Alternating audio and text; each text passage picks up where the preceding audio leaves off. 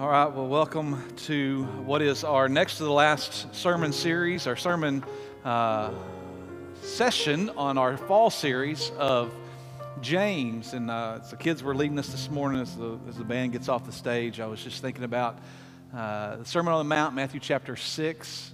Jesus says, "Do not prevent the children from coming to me, because the kingdom of heaven belongs to them." And man, I was just kind of broken for a moment about my own worship and how we should never allow, well, I shouldn't say never allow, we should not be satisfied with the children's worship being greater than ours.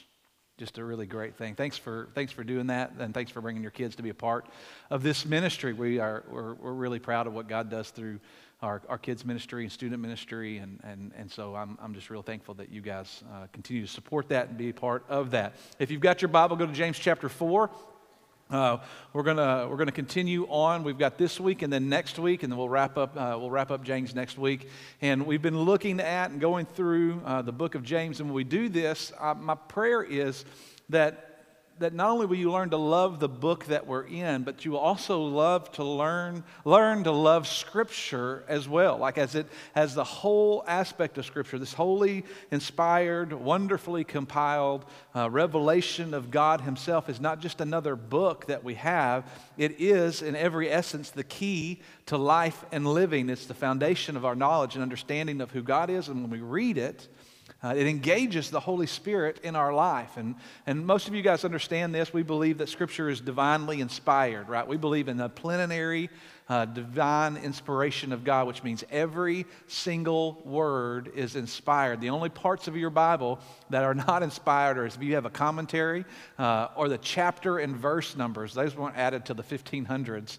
And then your dictionary in the back and the maps. Those are the only parts that are not inspired. Any kind of words in it, we believe, are divinely inspired. We believe that God had a hand in that, right? That He used human hands to write His word. The Holy Spirit inspired the authors of Scripture. But on the other side of that, we also believe that God, the Holy Spirit, illuminates Scripture whenever we read it. That when we read it, it brings it to life. We can read the same passage of Scripture a couple of different times and always pull something brand new out of it, because that's the role of the Holy Spirit in our life as we read it. Last Sunday night in Knowing Faith, we talked about the parables of Jesus, and we talked about how Jesus talked in parables for a couple of different reasons. One, to kind of to make us think deeper on one level, but on the other level, He also spoke in parables to confuse people who weren't really listening, who weren't really trying to hear what He was saying. That's why Jesus said over and over, "He who has ears, let him hear." Like, it draws our attention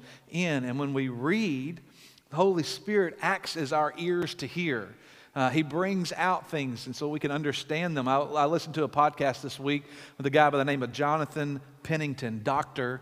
Jonathan Pennington. He's an author, pastor, speaker, whatever. He does all those things. But he has a PhD in Matthew, just the book of Matthew. I thought, how in the world do you even focus in that much to get your PhD in Matthew? And they asked him, like, how do you continue to read the same book over and over again and not kind of expect what was going to come next, not kind of know where it's going or get bored with your reading? And he said this, I thought it was so good. He said, it's a literary and theological masterpiece. The reason why we're still reading it 2,000 years later, outside of the fact that it's still in the Bible, is that it's a great piece of literature. And with great literature, you reread it. And I thought, man, that's it.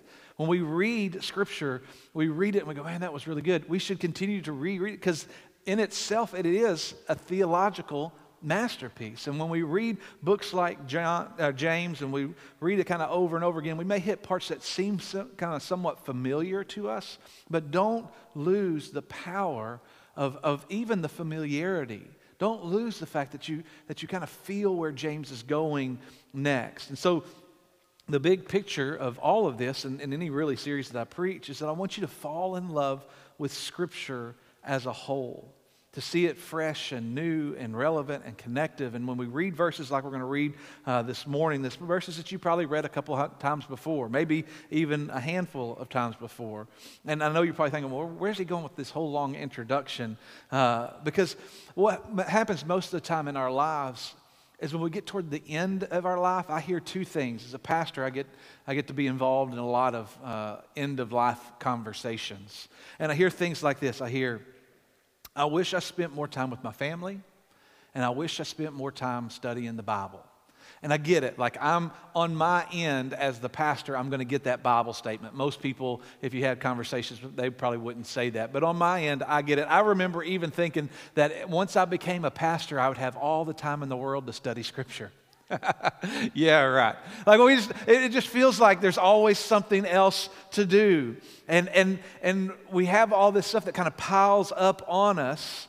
And the reality of death and dying kind of brings along the harsh reality of our lives on earth are temporary, and we have to make what's most important, most important.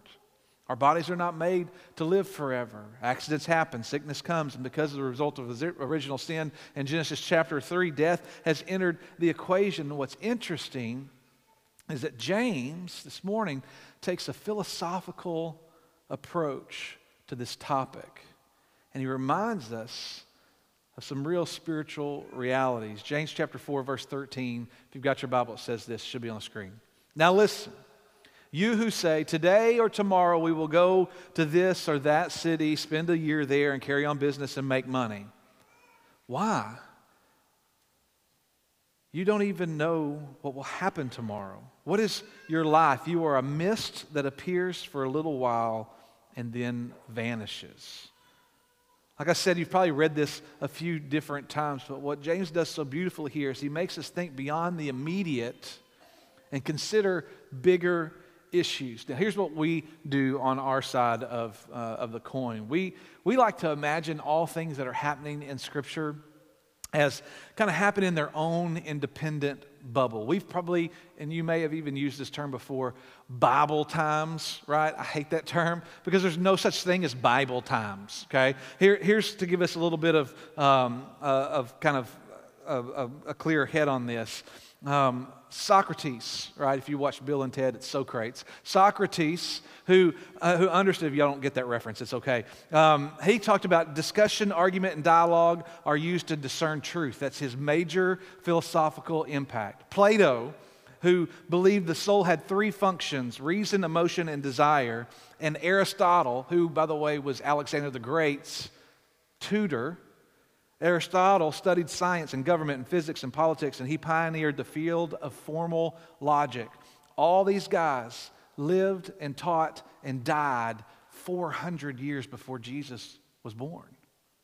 And sometimes we don't put that together. We think, oh, well, there's Bible times and then there's Greek history. Or maybe there's Bible times and we think about things that happened around that time. Think about the Acropolis and the Areopolis and the Parthenon. These places had already been built and established, and they were being used before Jesus was born. Julius Caesar had been assassinated. Buddha and Confucius both had already been born, had done all their teaching, and had died 480 years before Jesus was born. The Great Wall of China was being built in 200 BC. That's 200 years before Jesus walked the earth. And all these things, we kind of disconnect Bible times and all these other things. But really, philosophical questions had been asked for a long time. Guys like these Greek thinkers who sit around literally and just thought. That was their job all day, is just sit around and articulate what they're thinking about.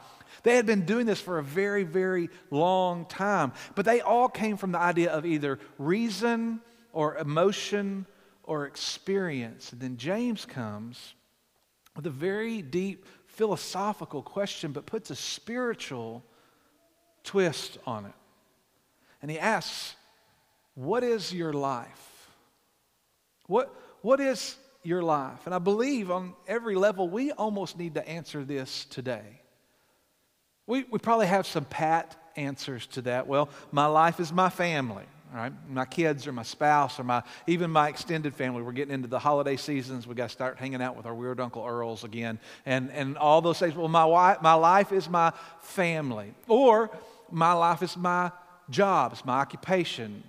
I'm a logger, or I'm a small business owner, or I'm a banker, or I'm whatever it is I'm a pharmacist, whatever. My life is my job.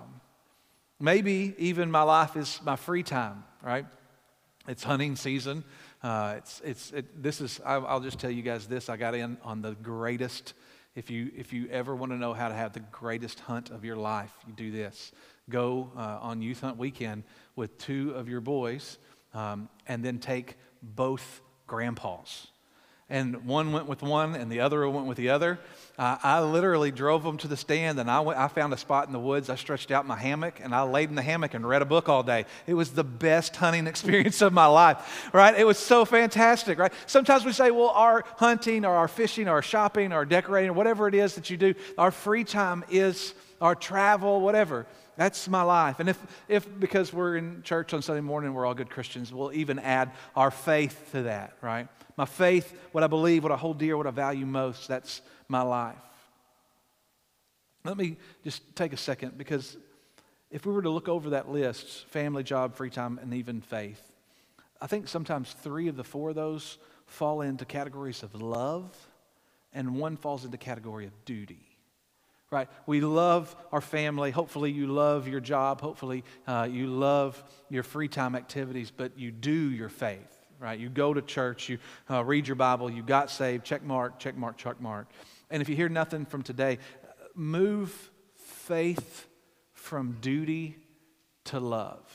Right? Move faith from something that you do to something that you love. Like love kind of initiates this idea of I want to move this from my mind to my heart, from my intellect to my desire, and from my head knowledge to this soul-filling aspect of who I am. It's not just something that you do, it's something that you love. Now, we kind of go back to our discussion about life. I'd be willing to bet that most of us would say that it's a little bit of a combination of all. What is my life? What's my family? It is my job. It is my faith. It is my free time. It's a little bit of all those things that make me uniquely.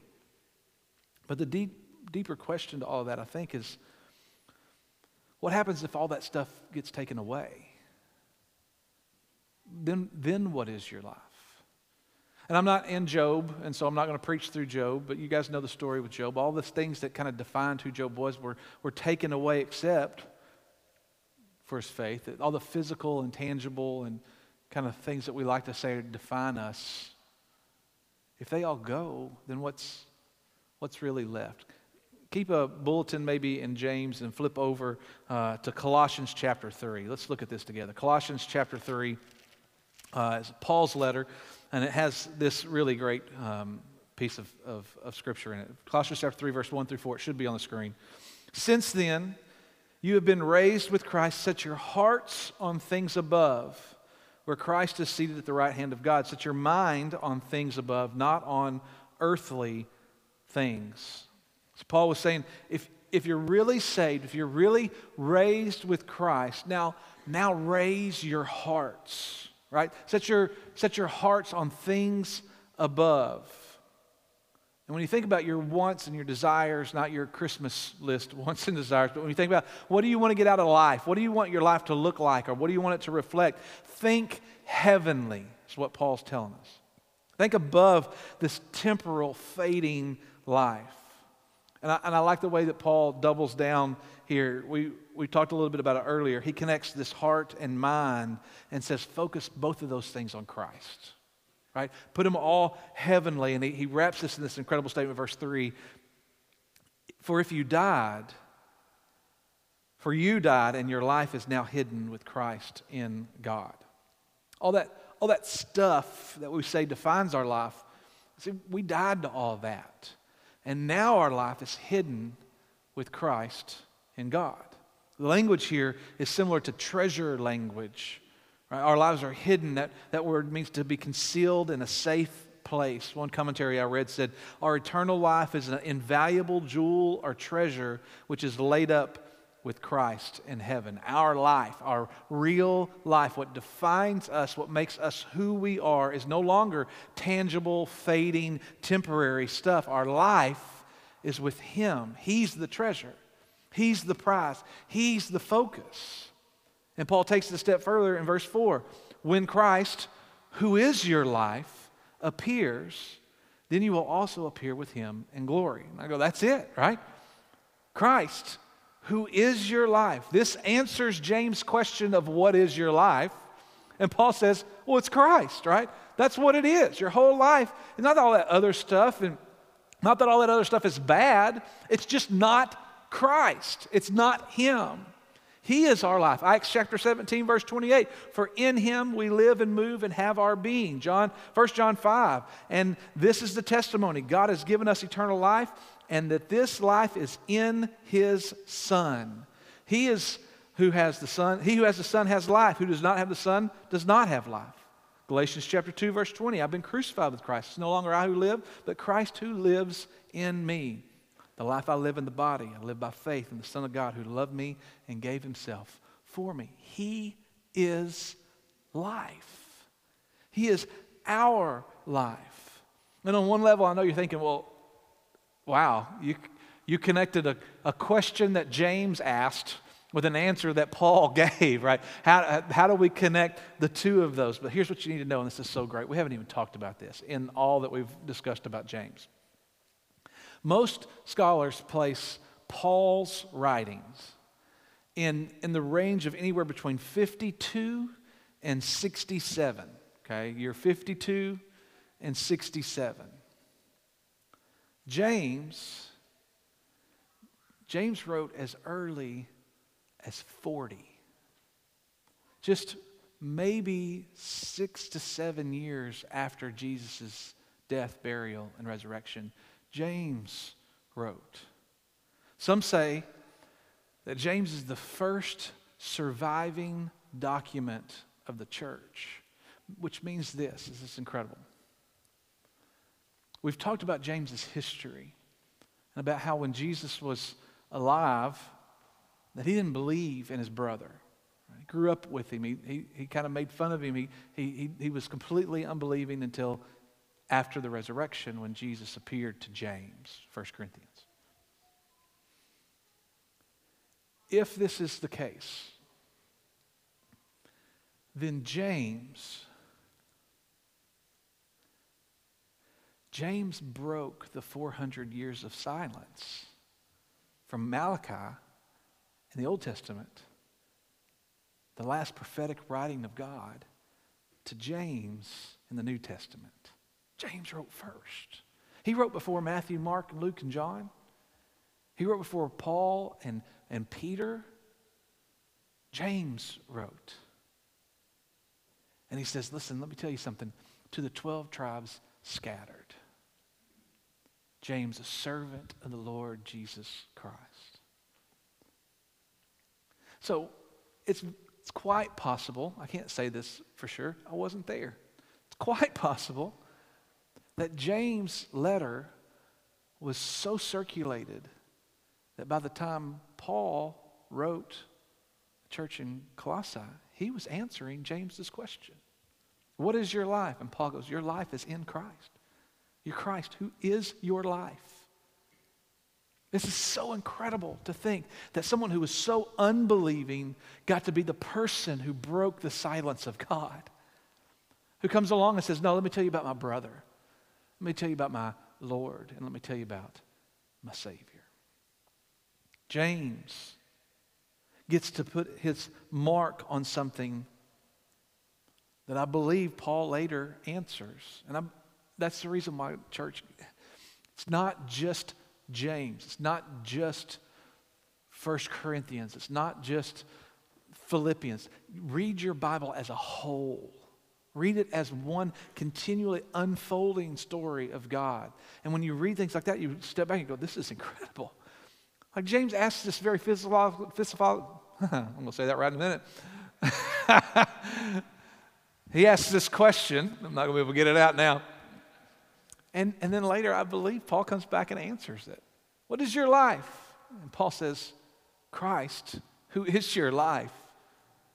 When He appears, you're going to appear with Him in glory. This is an incredible balance within Scripture that when you just read one book at a time, you miss.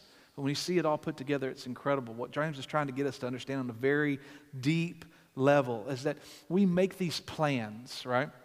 I'm going to go here, I'm going to do this, I'm going to work here, I'm going to do that. And we live our lives focused on the temporary loves that we think define us. And James says, you don't even know what's going to happen tomorrow. All right, what is your life? You're a mist that appears for a little while and then vanishes. You're here and then you're gone. There's got to be more than just this. Because if this is all there is, then what's the point? Keep reading back in James chapter 4. He says this, verse 15. Indeed, you ought to say, if it's the Lord's will, we will live and do this or that. And even I read that and I kind of push back from it because it feels like we're over-spiritualizing everything, right? But is he? If our life is in Christ, if he is life itself, would we not want to seek his will and his direction and his desire for our life? That's exactly what James is saying. Too often, I believe that we roll through life making decision after decision and never connect God's will with our actions. Let me ask it like this. When's the last time you prayed for a month over something? Not a general, like, cover your bases, God, watch over my family, keep them safe, make my husband not an idiot kind of prayer. But like a real, like, intentional, God, I don't know what's going on here, and I'm going to give this to you, and I'm going to give it to you again and again and again and again and again. God, I don't know what's next. Maybe I don't know what to do next. And so I'm going to seek your direction again and again and again, and I'm not moving until I hear your answer. I'm not going to go until I feel like I know what you want from me for a month. And it hit me. There's 4 reasons why we don't do this. Number 1, it's because we're not in close relationship with God. We're not. And so we don't have feel like that intimacy of communication with him. Number 2, we don't really care about his opinion, which proves that we're not in close relationship with God. So that could probably be 1 and 2, but we'll separate them. Number 3, we know that what we're asking, I'm going to use an old word here, is profane. It's against what we know God would want for us. And sometimes we ask him for it anyway. We know the answer that we would get, so we just don't ask him. Or number 4, which I think is more often than not, we don't want to wait for his answer. Right? We don't have the patience to wait. We want what we want, when we want it, and how we want it. And so I'm not going to wait and hear from God. I'm just going to do whatever I want to do. And hear me, all 4 of those are selfishly motivated excuses. We're not seeking his will because we don't want to surrender to his will. Look at verse 16. James even tells us, as it is, you boast and brag, all such boasting is evil. James is trying to tell us, if our life is in him, then wouldn't we seek him for everything? Because if we're bragging about how incredible our life is, and we're bragging about our decisions and our will and our wants, then James says it's evil. That word boasting literally means an impetuous and empty presumption which trusts in the stability of earthly things. That's incredible. When our trust is in those tangible things, our boasting, our plans, our wants, our desires, as if our own wisdom, we can figure things out on our own, that's boasting, and James says that's evil. I'm not going to seek him out. I'm not going to look for his opinion because I can do it myself.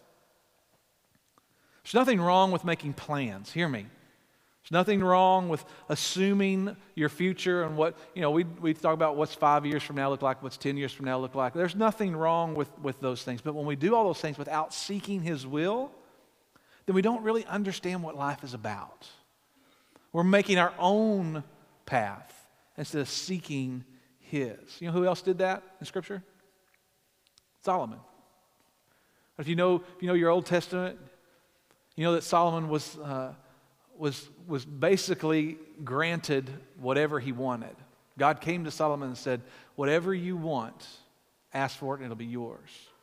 It's almost like this, like genie in a bottle type question. And most of us would go, we want 3 more wishes, right?